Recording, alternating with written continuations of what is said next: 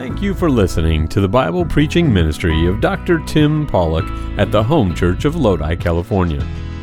You can get more information about our church and about starting a relationship with Jesus Christ at www.thehomechurch.net. Our prayer is that this message from God's Word will renew your heart and mind today. Religion is passed down. It actually began in 1970. 2,000 people belonging to 360 families. That's rare to do any kind of a study with that proportion amount of people. They tracked this multi-generational sample for not just a few weeks or a few months. They tracked them for over 3 decades. I'm talking about an epic study. They were all from Southern California, so in one sense, I think they have at least very similar to the mindset that we have. Now, the purpose of the study was, how well are we doing as families in replicating ourselves, discipling our children and our grandchildren? They did the study based on 6 different groups, 5 religious, 1 not religious. Which group or groups had better staying power between the generations? Now, they weren't trying to assess the validity of the teaching, and we would have some issues with some of the teaching for sure. But which group is doing a better job at transferring their beliefs? In 1970, parents from the 5 faiths represented had a relatively high level of adult children embracing the same religion. We have a graphic here. Hard to maybe see it really.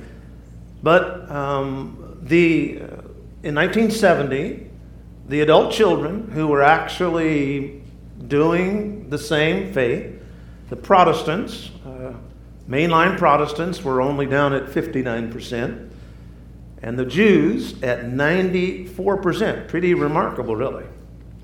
35 years later, what would happen to those who in 1970 were following, but now, 35 years later, only the Jews and the Mormons stood out, with more than 80% of the family carrying on the faith.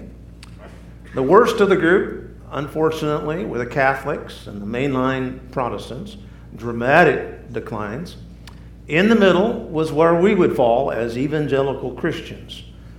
In that graphic there, you'll see that there is a 62% success rate, or we might say at a 1/3 failure rate, which is tragic. And actually, as I mentioned last Sunday, that would even be higher, because I'm convinced that the failure rate is so high today for even evangelical Christians. Now, so these groups, especially the Mormons and the Jews. Now, when I say Jews, I'm not referring to biblical, Bible-believing, born-again people from Scripture. We're talking about Judaism, which is a far different animal for sure. And so they studied these 2 groups, the Jewish group and the Mormons, and said they've done such a superlative job in transferring the faith. What did they do? What were the things that characterized them transferring the faith? I mean, it would be terrible for us to spend all this time, all these resources, and then lose our children. And so as I read this study, it resonated with my spirit. They didn't offer any real much thoughts, and certainly no scriptures to back it up. And so I took these principles, 6 of them actually, as I culled from the report. I took these 6 features, really, of a faithful family, added some scriptural truth. And so I want to offer those to you this morning. Now, I will say this is going to be a very full message.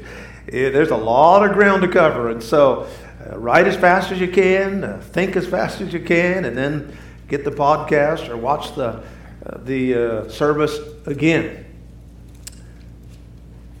I'm reminded of a senior pastor who was doing a children's sermon one day at his church. He decided to talk to the kids about how a pastor writes a good sermon. And so his hope was that maybe some of these children would someday be inspired to go into the ministry. And so in front of the children, he said, "What do you think makes for a good sermon?" Of course, the little hand shot up. "Yes, Johnny, what is it that makes a good sermon?" He said, "Well, a sermon that's good has a good beginning." Well, that's right, Johnny. We call that the introduction. And so that's very important to have a good introduction. He said, "What else do you think makes up for a good sermon?" And so one little girl raised her hand, and he said, "Yes, what would that be?" And she said, "It has to have a great ending." Oh, you are so right, little Sue. It needs to have a good ending. That's called the conclusion. A good introduction and a good conclusion. Is there anything else? Well, little Billy raised his hand. He called on him. "Yes, Billy?" He said, "Well, I know that you don't do it this way, Pastor, but an introduction and a conclusion should be as close together as possible." Out of the mouth of babes, I'll tell you. Now, I cannot promise that my introduction and my conclusion are going to be that close, but I can promise you that the sermon will end at some time. And hopefully you will be inspired to be a courageous parent. And that's my prayer. If there's a message I would love to leave with you, it'd be last Sunday and this Sunday.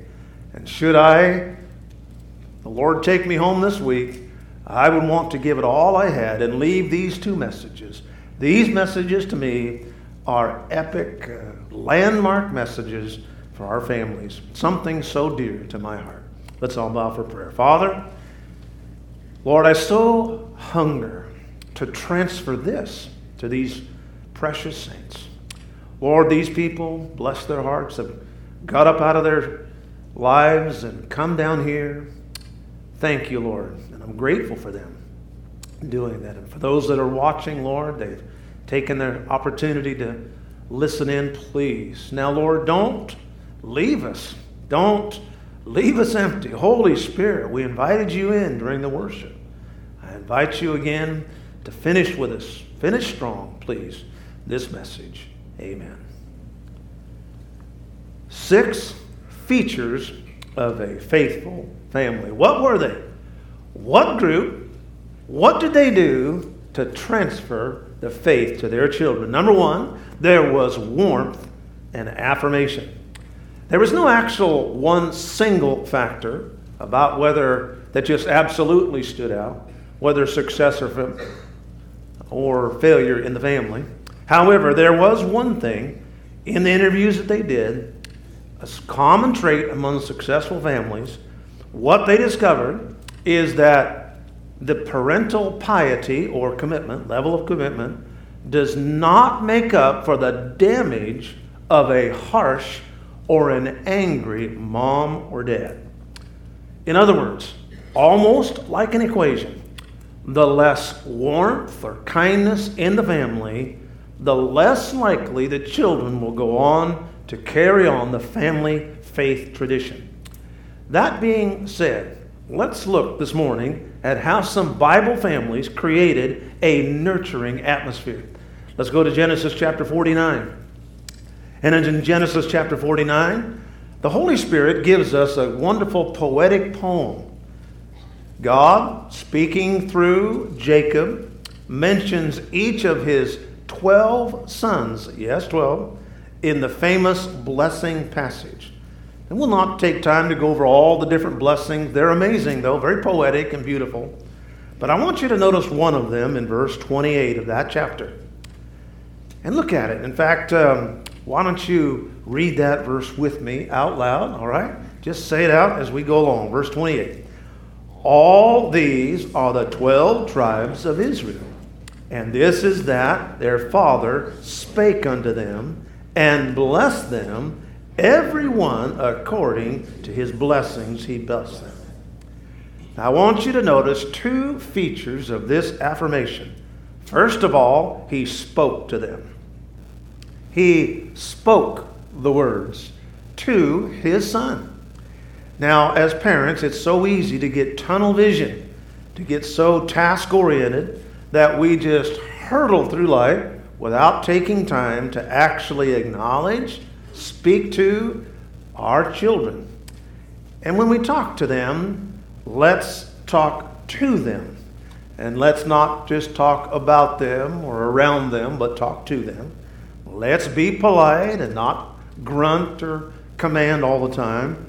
Learn to ask open-ended questions. These are questions that encourage them to respond back to us.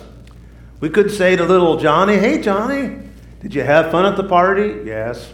No. Or we could ask an open-ended question. What part of the party did you like best today? And that elicits them to talk back to us a bit. Speak to our children. Every child ought to have a time with mom or dad, at least a few words every day, where we could speak to them. He spoke to them. Number one. Then number two, it says he blessed them. He blessed them. Now, sometimes we bless people in a negative way, but I'm talking about positive words. Now, there's nothing wrong with being negative. The Bible actually is quite negative in tone at times. Not all of the Bible, but I will say this about the negative things that are in Scripture, like the commandments, thou shalt not, thou shalt not. I never feel negative after reading the negative things. It's strange. That's because it has the power of the Holy Spirit behind it. But I will say this, always speaking in the negative to our children is not going to be pleasant. We need to learn to be positive. Instead of always just saying don't, like don't drop that glass or don't run inside the house, how about something a little bit like only walking inside the house, please, or hold on to that glass now. It's a very special glass, or it's very fragile. Just a little thought there can help. That's what Jacob did. He spoke to them. He spoke with a blessing. Let's go to Mark chapter 10. Our Lord Jesus, ever the perfect teacher, was clarifying a topic that many people are confused about. Hard to understand why they're so confused. As Jesus spoke very clearly about it, he was trying to clarify the subject of divorce and remarriage. And there were some people looking for loopholes. And so Jesus talked to them. And on the cusp of that, right after that finishes, notice what it says in verse 13. Parents come from everywhere. All these children show up. And what do they want? It doesn't appear that they're sick, actually. It just seems as though they wanted Jesus to touch their child. Look at verse 13. And they brought young children to him that he should touch them. Touch them. Just place his hand on them. And his disciples rebuked those that brought them. Jesus didn't pay any attention to that. And look at verse 16. He took them up in his arms. He put his hands on them. Imagine the blessings of having Jesus touch your child or put your child on his lap. Blessing. He blessed them, it says. We're not talking about an after-dinner prayer or saying the prayer. It is a meaningful touch on the arm, on the hand, a little touch on the head. Oh, the power of hugging and touching our family. There's actually a lot of science about this. I was reading this week, one of the hormones is oxytocin, is released just by hugging. Amazing power. They say that many studies have been done how it affects the body positively. It affects the brain positively, the emotions. In fact, I read one little excerpt of a study. It said it appears to even change the actual chemical DNA of a child. And they have some different studies, but I'll tell you, it is absolutely amazing. The value of just touching our children, creating warmth, and affirmation in the family. If we want to have a family that passes and takes our faith, we need to love them. We need to reach out and hug them. And if we always can't, reach out, and never forcing them, of course, but sometimes some of them aren't as touchy as the other ones are, but I will say this, that we can always give our children, as they call it, a verbal hug. I love you. 3 little words that are so powerful. Warmth and affirmation. Of course, tone makes a big difference. The tone that we speak in to be warm, and our face. All of these communicate warmth, personal acceptance, affirmation. Folks, if we want our children, our grandchildren to have the faith that we have, we've got to be warm, kind, loving, affirming people. Never, of course, getting behind their sin, but always just standing warmly. We have a beautiful little granddaughter by the name of Anastasia. Anastasia's, I think, 5 now, maybe 6. But she has some developmental issues in some areas. But it's interesting to me how God so often compensates, and she, in the other areas of her life, she is at top of the class for sure. She has this gift of warmth and affirmation. In fact, so much so, when they go to stores, they have to be very careful, because if they're not watching her, she'll be walking around the store, talking to everybody. She'll be in somebody's arms, and she just is such an affirming person. And I will tell you, we cannot wait until she gets just a little bit older, and she's going to be a church greeter. And I promise you, there's going to be people from all over the county just come to get a hug from Anastasia. And because of that great affirming, folks, I will tell you, it is powerful to love somebody and to be warm to them. In the Old Testament, Genesis chapter 27, Isaac unknowingly blessed Jacob, thinking he was Esau. And look at this little passage in verse 27. And he came near and kissed him. That's pretty warm. That's pretty loving. And he smelled the smell of his raiment and blessed him and said, see, the smell of my son is as the smell of the field which the Lord hath blessed. Let people serve thee, verse 29, and the nations bow down. Talk about affirming. Son, nations are going to bow down to you. That's casting a very positive future. Now, normally it wouldn't be considered very nice to say that someone smelled like an old field out there. And that's what he said. But what he was saying was, son, you're like a rich agricultural field with all of its wonderful crop, and you're going to feed many. You're so successful. And he was just reaching out to them in just such love. Folks, I promise you, anger and hatred and bitterness in a home is the death knell for faith transfer. Now, we have talked so much over the last few years, or heard so much about this pandemic. Well, I will tell you the greatest pandemic of all in our families, and that is the anger pandemic. Homes are angry homes. It is so widespread. Now, all of us struggle. You can't have children, you can't have a home, you can't have a marriage without sometimes struggling in this area. And with these babies and toddlers, you might have considered yourself a pretty patient person. But your children can press you in ways you never imagined. Well, do I remember some of those exasperating episodes? One time especially is burned into my mind. I was giving 3 of the younger children a bath, trying to help Lynette, but it wasn't going well. It usually didn't when I was doing that, but I was trying to help. When all of a sudden I noticed the weirdest looking stuff ever. They looked like strings of white stuff just going everywhere. It was in their hair. It was in the water. It was on the little wall there. And then I realized what had happened. Earlier that day, I had put butyl caulk around the whole edge of the bathtub there. And that stuff, it's not latex, doesn't dry very fast. And they had taken it in their fingers like that, and they had wiped it on each other. I tried to get it off them, but it doesn't wipe off. It just smears everywhere. And so they were wiping on each other. They were wiping it on the wall. I was going crazy. You say, well, Pastor, did you keep your cool? Well, they're still alive. I can say that.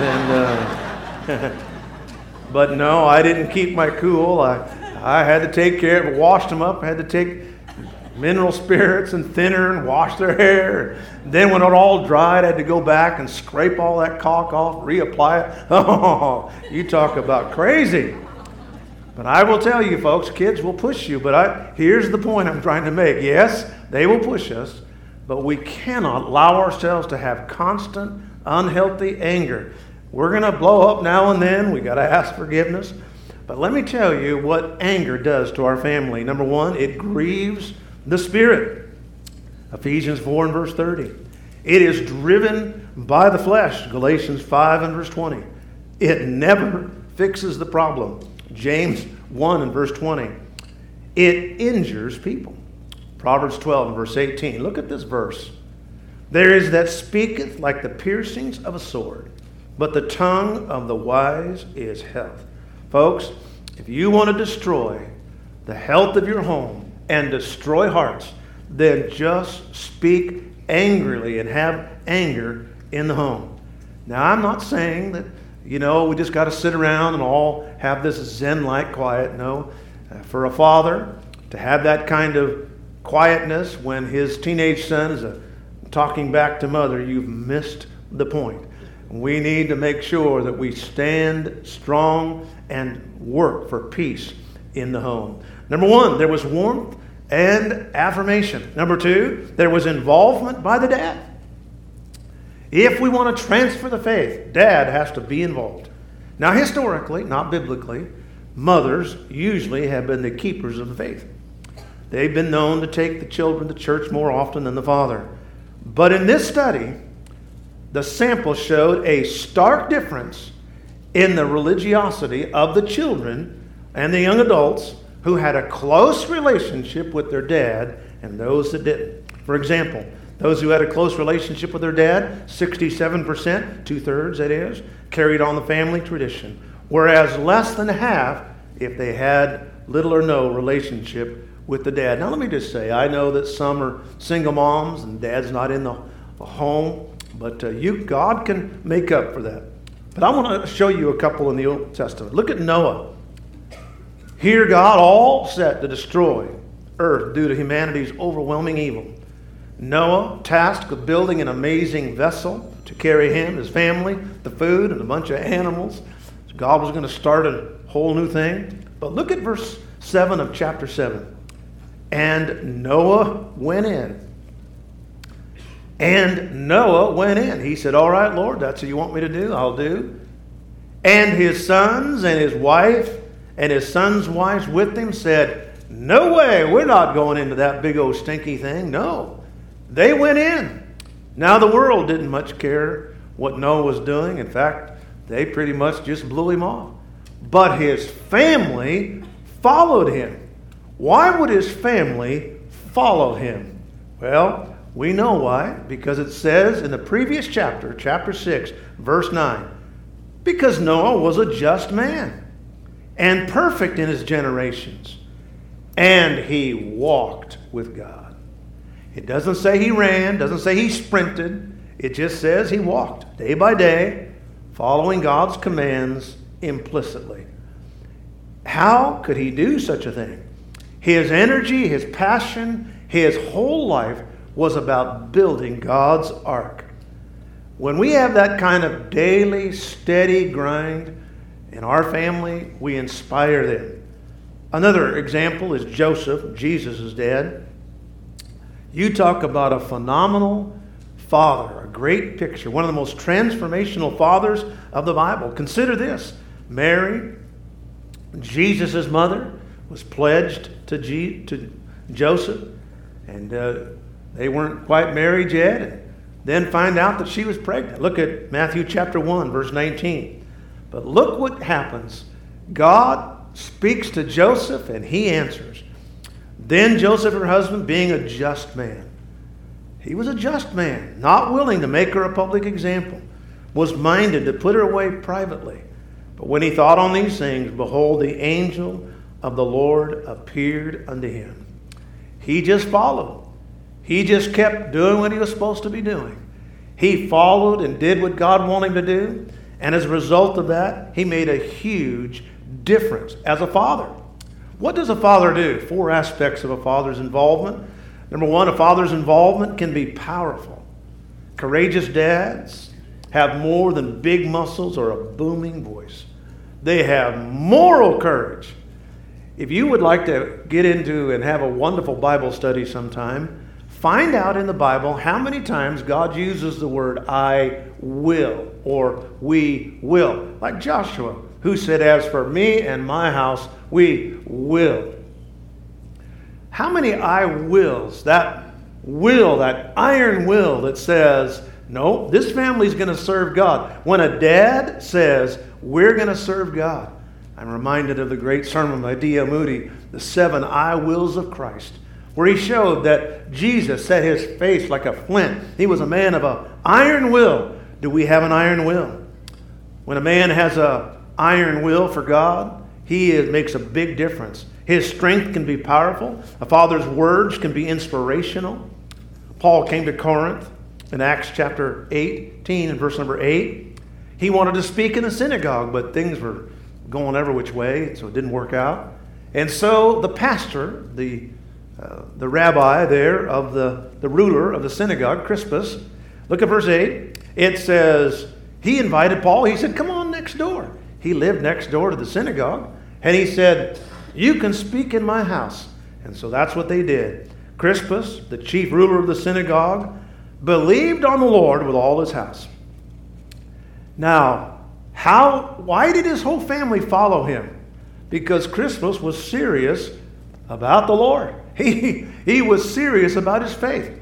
Now, folks, I love peanut butter. I love peanut butter. I love peanut butter on my ice cream. I love it on my bread. I love it all. I just love peanut butter. It has to be the natural kind, but I love peanut butter. Now, why do I love peanut butter? Because my dad loved peanut butter. I can still recall seeing him in the kitchen, go there to the cupboard, get the peanut butter, cut out there, get a slice of old white bread, put it on that thing, and then he'd fold it over. He never cut it. He just cut it over. He just folded over, grab it like that, and he inspired me. A father's strength is powerful. A father's words or actions are inspirational, even in peanut butter. And a father's smile can be instrumental. The power of a father's countenance is amazing. Look at the book of Proverbs, chapter 25, verse 23. God says, a north wind drives away rain. And boy, they do. A strong north wind can just blow those clouds out. And so doth an angry countenance a backbiting tongue. Solomon said you can't always say something to someone who's gossiping. But sometimes, even though you don't say something, your face can speak volumes. And take the opposite of that. Not only can it stop a backbiting tongue, but I think it can affirm others when we have this beautiful countenance of warmth and just a smile. You know, smiling is a language that everybody understands. Did you know that I could speak Russian? Did you know that? Here you go. Did you know I speak Mandarin? I do. There you go. In every language, a smile is the same. It always says the same thing. And when you smile to your child, that is saying, I love you. I care about you. You're important to me. Mother Teresa once said, we shall never know all the good even just one smile can do. A father's words, number 4, a father's correction can be foundational. One good word, loving correction from a father can be so helpful. Abraham was commended as a great leader. He was an inspirational commander of his family. His foundational beliefs changed not only his family, it changed the nation. For that matter, the world has been different because of Abraham. look at what he was. Genesis 18:19. Now, what was different about Abraham? Was it just that he had this special gift, that he was a great speaker? No. It just simply says, verse 19, God speaking of his character, I know Abraham. I know him. He will command his children. I know Abraham. This man is not going to just float through life like a glorified cheerleader. He is going to command, he's going to instruct his family. It goes on to say, they shall keep the ways of the Lord. Now, one additional thought here. A father's great love, but also a mother. When a mother gets behind the dad, that's like a 1-2 punch. I'll tell you what, old smutty face, the dad gives him a right cross, mom gives him an uppercut, and he's going to be flat on his face when a family really serves the Lord together. Number 1, warmth and affirmation. Number 2, involvement by the dad, and I must hurry. Number 3, organize religious gatherings.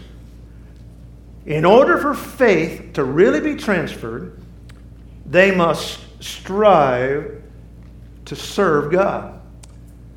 In fact, when they strive, they thrive. That's what Paul told Timothy, 2 Timothy 2 and verse 5. And if a man also strive for the masteries, yet he is not crowned unless he strive lawfully. Faithful, regular, active, church membership, serving God. Just that is such a powerful predictor of people turning out to have the same faith. When church becomes so regular and so consistent and so active that it becomes part of the DNA of the family, you can be sure that's going to be passed on. That's what Paul said in 1 Corinthians chapter 1. He is giving a great account of his ministry. And he said, I really didn't have the chance to baptize a lot of you because I was so busy on studying and preaching and ministering and evangelizing. But he said, I did baptize one group. And notice what he said in verse 18. He talks about the household of Stephanas. And I baptized the whole household of Stephanas. Folks, when a family gets baptized together, that family is going to stick together. That is a powerful thing, to be an active part of a family-centered church. And then you become a church-centered family. When you do that, it is amazing. You'd say, well, a church is, got problems. Yes, churches have problems because they're filled with humans.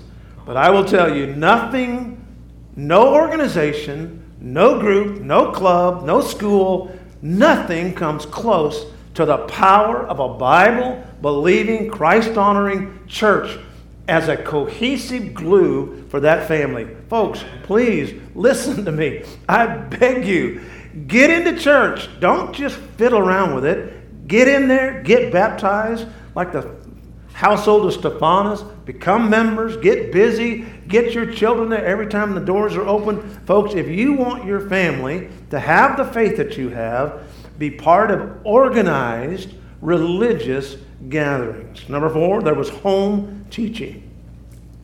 Now, in this study, they found that there were 2 groups that were superlative in their home teaching: the Jews and the Mormons. The Mormons oftentimes would have a home family evening. They would discuss their beliefs. The Jewish people did an excellent job, and I'll show why that is the case. But the Bible is clear. So many people had home Bible time. Look at Elkanah in 1 Samuel chapter 1, verse 19. It says they rose up in the morning early and worshiped before the Lord. Here is the husband of Hannah, father of Samuel. They had just had a great Bible conference for several weeks. And yet, before they would go back to their home, they took time to worship the Lord. Dad sat them all down and said, look, we got to travel. We got to get all the donkeys, got to get everything. But I'll tell you something, we're not moving until we have Bible time. Then there was famous King David. Everybody knows David is a great warrior, one who took down Goliath, led a nation, yes. But did you know that he was a man who led his family? Scripture tells us about that. 2 Samuel chapter 6 and verse 18. As soon as David had made an end of the offering of the burnt offerings and the peace offering, so here he is, he's a religious leader for his nation. He blessed the people in the name of the Lord of hosts. Amen. He blessed the people.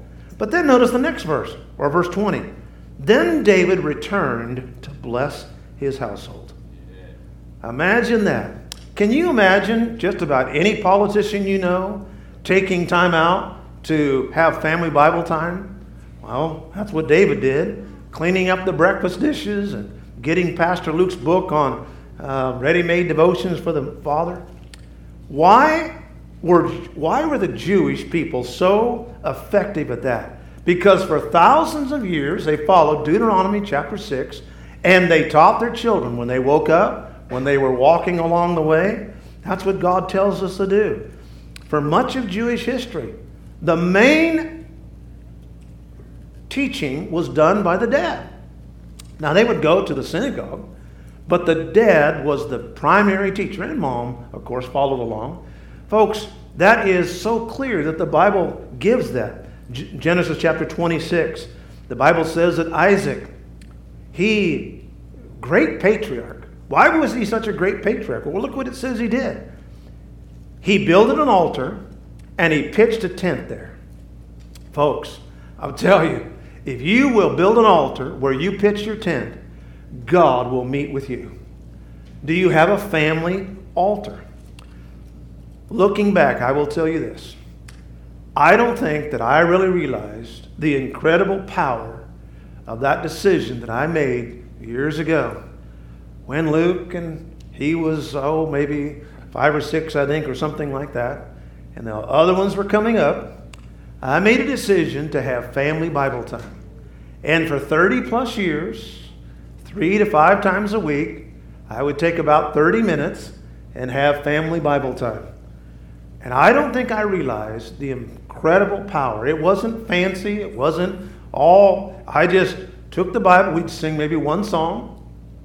We'd have maybe a doctrinal word, maybe a vocabulary word. Then I would just take a passage. We went through the book of Proverbs several times, went through several of the Gospels, went through the book of Acts, went through some of the Old Testament historical books. But I do not think that, as I look back, that decision to do that made such a huge difference in our children's lives. If my dad thinks the Bible and serving God is so important that we don't do anything else until we take a few minutes to serve the Lord like that, folks, people often ask me, what do you think is the one thing that would help your family? And I would say, if Dad will get and lead the family devotions, it will be transformational. I mean, you may not be able to do it in the morning. You may have to do it in the evening. But I will tell you, if mom, and I think even if you're a single mom, you can do the same thing. Number 5, there were multi-generational families together. Jewish children especially would hear Saba, Grandpa, leading in the family prayers. Twice a day, they quote Deuteronomy chapter 6. Hear, O Israel, the Lord is our God, the Lord is one. Blessed be the name of his glorious kingdom forever. And ye shall love the Lord your God with all your heart and all your soul and all your might. They have found that when you have all these layers, aunts and uncles and cousins and grandparents and parents all serving the Lord, all within the ability to talk to one another, it is powerful. And that's what it says in Proverbs 11 verse 14. In the multitude of counselors, there is safety. It's safety because it adds weight to what Dad is saying. If I say something and then Grandpa says something and Grandma says the same thing and Aunt says the same thing and Uncle say the same thing, that has power, it has weight. All these wonderful layers of solidarity. And it gives perspective when maybe there's some minor differences. Oh, the power of positive peer pressure. Positive peer pressure. Use peer pressure for good. When I was growing up, I tried to defend my bad actions one time to my dad. I said, Dad, everybody's doing it. He said, and he destroyed my excuse. He said, well, they're all jumping off a cliff. Would you do that too? Well, no, Dad, I wouldn't do that. 1 Samuel chapter 20, David was trying to give Jonathan, his friend, an excuse to tell his dad why he couldn't go to the feast. One that would be believable. And so he said, well, tell your dad that I'm going to be at the family prayer time, the family feast. 1 Samuel chapter 20, verse 6. If your father miss me, then say, David earnestly asked of me leave that he might run to Bethlehem the city, for there is a yearly sacrifice for the whole family. Folks, they had a family revival. I mean, okay, David always does that. God told the Old Testament prophet in Joel chapter 2, he said, tell the people, if they want the favor of God, they have to gather the whole family. Joel chapter 2, verse 15. Blow the trumpet in Zion. Sanctify a fast, a solemn assembly. Gather the people. Sanctify the congregation. Assemble who? The older people. Gather the children, those that suck the breast. God said, get everybody together. Now, folks, I want to tell you, I know, dear older people, I love you, all us boomers and others, I love you. And I will say this, you've worked hard and you deserve every perk that's due you. But I cannot imagine taking my life, moving to Florida, sitting there on an old chair, walking around in my stupid Bermuda shorts with a dumb-looking little poodle, talking to a bunch of blue-haired ladies, when I could be here serving God, serving my family, serving the Lord. That's what I want to do with my life. Folks, that's what we need to do. There needs to be generational faith. When you finally have brains, you move off to Panama, and so you can drink your little pineapple juice. Come on, folks. Have a better goal than that with your life. And then finally, serious piety. Serious, absolute, number one, nothing can get past this, and that is your commitment must be to serve God. Absolutely, it has to be the thing that just moves you, the thing that drives you. Why was Job so amazing? Well, people say, oh, he was a great man of patience. Well, he was. But look at Job chapter 1 and verse 5. It says, Job sent and sanctified his family, got up early. Thus, Job did continually. Someone once asked me, Pastor, I'm scared. I do not want to. I see so many church kids that don't turn out right. What would you say? I don't want to live all my life, have all these children, put all this money, and then have them just go off crazy. What would you say? And I said this. Well, I'll be honest with you. Whatever floats your boat is that's what they're going to go after. Look, Dad, if you're like this, okay, we're going to go to church. All right, let's, read your Bible. All right, let's go to choir. Okay, let's go fishing and, boy, man, and let's go hunting and what brightens your eye? Folks, whatever makes your pupils get bigger and makes your blood pressure kind of get going, that's what they're going to do. They're not going to do what you say as much as what you're going to do. What is it that's the passion of your spirit? Is it sports? Is it drinking with the buds? Is it work? Then that's what's going to be theirs. But if your passion is God, is Jesus, I promise you, they may not all turn out perfect, but I will tell you one thing. They will know that that's what's important in life. That's what Cornelius in Acts chapter 10, it says in verse number 2, he was a devout man. He feared God. Here was this Roman great leader, and he feared God with his whole house. Yeah. Folks, I believe our house will serve the Lord if it's what is the thing that is devout to us. I close with this little illustration. I want you to listen. Here's my closing.